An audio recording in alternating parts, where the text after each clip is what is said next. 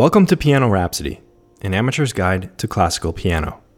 This is a podcast where you follow my journey as an amateur piano player, striving to play advanced works like Gershwin's Rhapsody in Blue. Hopefully, as an episode of this very podcast one day. Every week until then, we examine a piece that I encounter along the road, exploring the history behind the work and the music within. The hope is that we all walk away with a little more musical knowledge and appreciation, creating a foundation to build upon to more complex works in the future. This is episode 9.1, the first episode in the next series of our Spotlight Tour of musical history. In case there are some new listeners to the podcast out there, to recap the last couple of months, we spent time with Bach in the Baroque period, Beethoven in the Classical period, Chopin in the Romantic period, and then with Satie in the Post-Romantic period, which brought us to the turn of the century in the early 1900s. This week, we're just going to tap on that dial of our time machines and jump ahead only about 20 years to the future. But perhaps more importantly than the time difference is the culture shock we're going to experience from the setting, because we're also going to fly across the Atlantic from post-romantic, impressionist France to the roaring 20s of the United States. The jazz age is in full swing during this era, and American songwriters are putting out songs that will be known as the Great American Songbook. For this series, we're going to redirect our spotlight to one of the most famous American songwriters during this time, George Gershwin, a man responsible for not only a host of classic Americana music, but also partially responsible for the namesake of this podcast. During the 20s, America and the rest of the world were still recovering from the aftermath of World War I, and one of the ways Americans chose to cope with tragedy was to dance the night away. Jazz was the most popular music at the time, and the mecca for jazz musicians shifted from New Orleans, where jazz music was born, to Chicago. Bands and orchestras found themselves led by jazz musicians like Duke Ellington, Fletcher Henderson, and Louis Armstrong.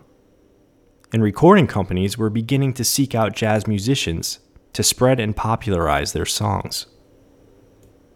Jazz music also caught the ear of Broadway songwriters, who started to incorporate these stylings into their own shows. Initially, jazz musicians shunned the Broadway writers, as their melodies and harmonies were more complex and structured than traditional jazz music. But even these Broadway tunes became embraced by the time the 30s rolled around, and regularly included in jazz repertoire. The jazz hits of the 20s, including both the popular music recordings and the Broadway show tunes, were the beginnings of a compilation set known as jazz standards, which are still performed, studied, and revered 100 years later. These jazz standards are also a major foundational block in the entity known as the Great American Songbook, which I'll go ahead and let the Great American Songbook Foundation define. The Great American Songbook is the canon of the most important and influential American popular songs and jazz standards from the early 20th century that have stood the test of time in their life and legacy. Often referred to as American standards, the songs published during the golden age of this genre include those popular and enduring tunes from the 1920s to the 1950s that were created for Broadway theater, musical theater, and Hollywood musical film. Basically, this collection includes the cream of the crop, from some of the biggest American songwriters like Cole Porter, Irving Berlin, Hoagy Carmichael, Johnny Mercer, and of course, our man of the hour, George Gershwin. And why did this great American songwriting period end in 1950? Well, that's when rock and roll killed American pop and jazz. Rock and roll was so drastically different that it caused a culture clash between the older and younger generations. But the test of time always favors the younger generations, mostly thanks to the Grim Reaper. So our current popular music can be directly traced back to the roots of rock and roll in the 50s. but the hits from the Great American Songbook have not been forgotten. These songs are still staples in American culture and pop up throughout modern media. In this series, we're going to take a look at a couple of entries from the Great American Songbook written by George Gershwin and get a taste for the soundscape of America during the Roaring '20s. This week, we're going to talk about a jazz standard from 1924, Gershwin's The Man I Love.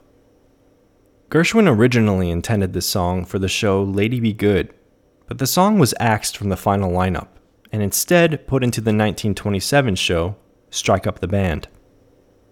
The show was a modest hit, but the true popularity of this song was actually assisted by royalty. Lady Edwina Mountbatten, a relative of Queen Victoria and part of the English royal circle, heard Gershwin play the song at a party and demanded the sheet music to take back with her to England. The Man I Love became a trailblazing hit across London and Paris. This got the attention of American music publishers, who commissioned 5 different artists to record this song in 1928. Which kind of blows my mind. Could you imagine hearing 5 different people recording the same song in the span of a year? I think our copyright laws have changed quite significantly in the past century, which is probably for the best. I think the world only needs one Baby Shark or Gangnam Style. The Man I Love has been recorded by many, many artists over the years, including a gauntlet of some of the greatest female voices in American history, like Peggy Lee, Ella Fitzgerald, Diana Ross, Billie Holiday, Judy Garland, Barbra Streisand, and in one of the more recent covers, Kate Bush. The song is not just limited to female singers either.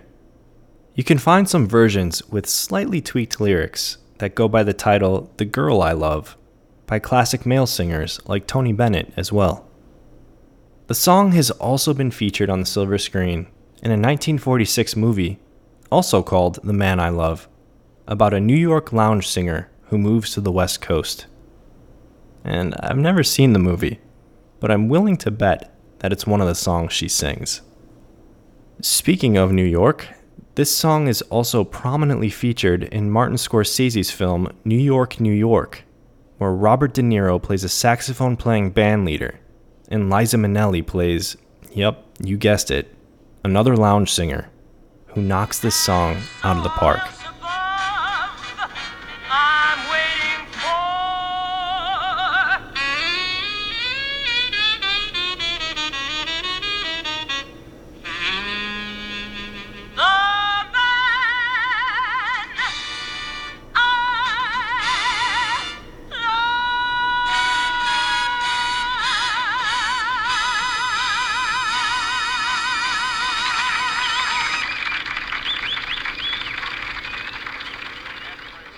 The song was also featured recently in an episode of Westworld, the final episode of the Netflix series Pose, and in the 2015 Broadway musical An American in Paris, boasting an entire soundtrack packed with Gershwin songs. As the female lounge singers from the films might imply, this is a classic torch song, which is a love song where the singer laments on love, usually about a love lost.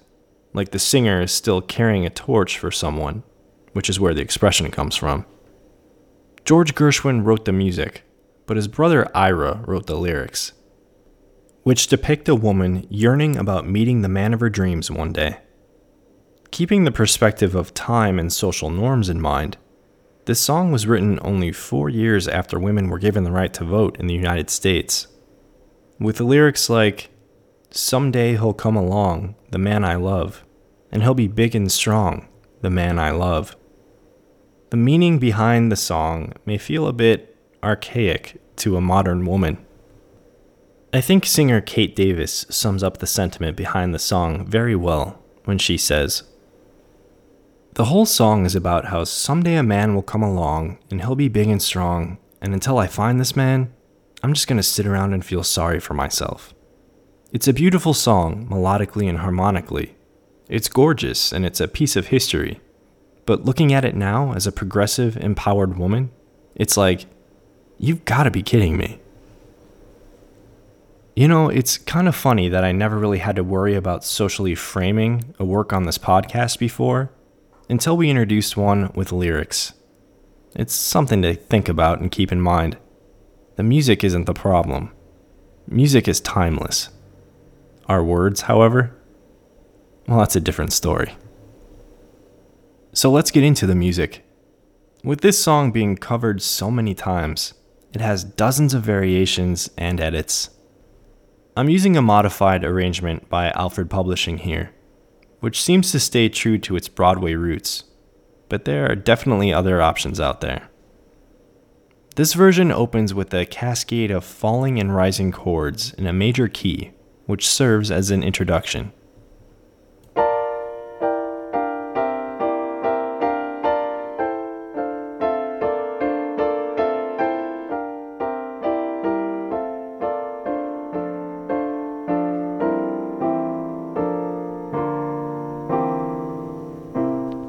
This is followed by the verse, which keeps the major key and sets the scene for the singer who is about to describe her dream man, including the lyric, "Every night I dream a little dream," and of course, Prince Charming is the theme.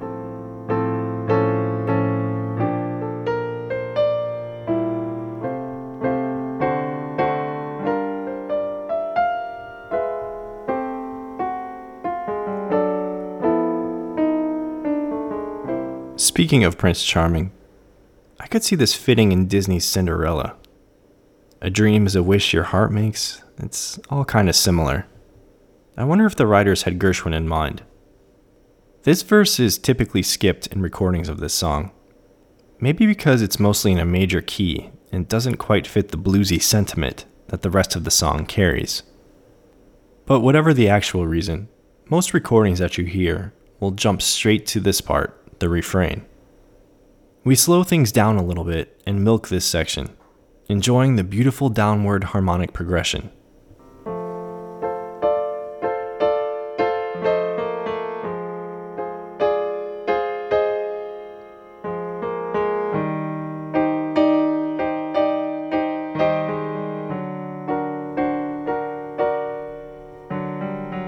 This refrain is what makes the piece. The chords are rich and transform the song from major to minor. The jazzy glue that ties this section together so nicely is the rampant use of chromaticism in the left hand to tie these chords together.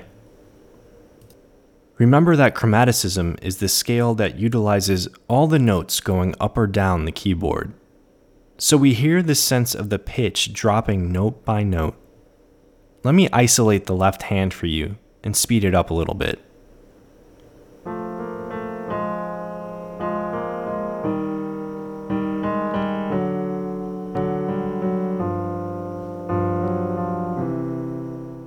And later on in the chorus, Gershwin ramps it up with chromatic bursts.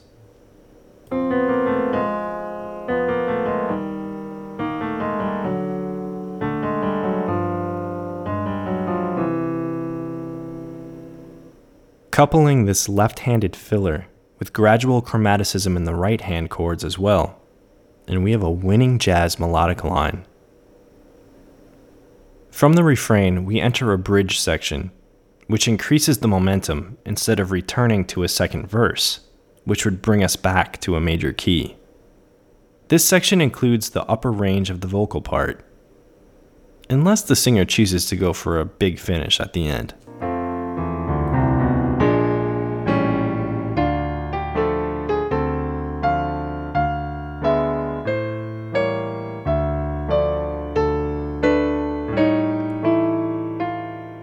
That brings us to another iteration of the chorus to close out the song.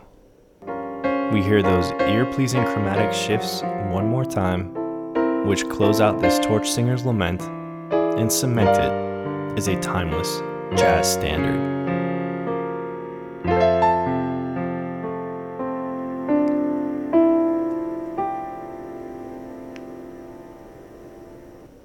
While I do believe this song loses a little bit of its magic as a piano solo, the chromaticism and harmonies are still just as rich. This is a rendition of the 1924 hit, The Man I Love, by George Gershwin.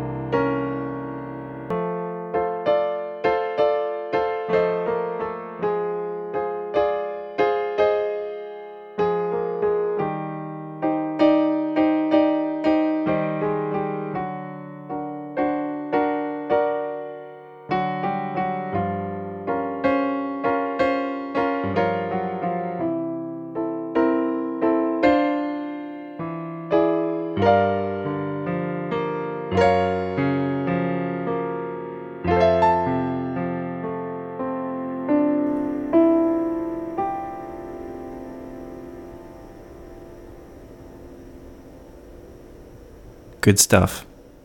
Next week, we'll continue our brief trip to the Jazz Age with another standard by George Gershwin called Someone to Watch Over Me, one of my personal favorites. You can find the standalone recording of this song directly in the podcast feed. Check out Piano Rhapsody on SoundCloud for all of the tracks discussed on this podcast and more. You can find me on Twitter at Piano Rhapsody, or email me at pianorhapsodypodcast@gmail.com if you want to reach out with any questions or comments. I'll be posting some of the versions and movie clips I talked about in this episode on my Twitter, so be sure to check that out. If you haven't already, please hit the subscribe button on your podcast player and consider rating and reviewing. It's the easiest way to never miss a new episode. Thanks as always for your time and your ears. I will be back next week with more Gershwin. Until then.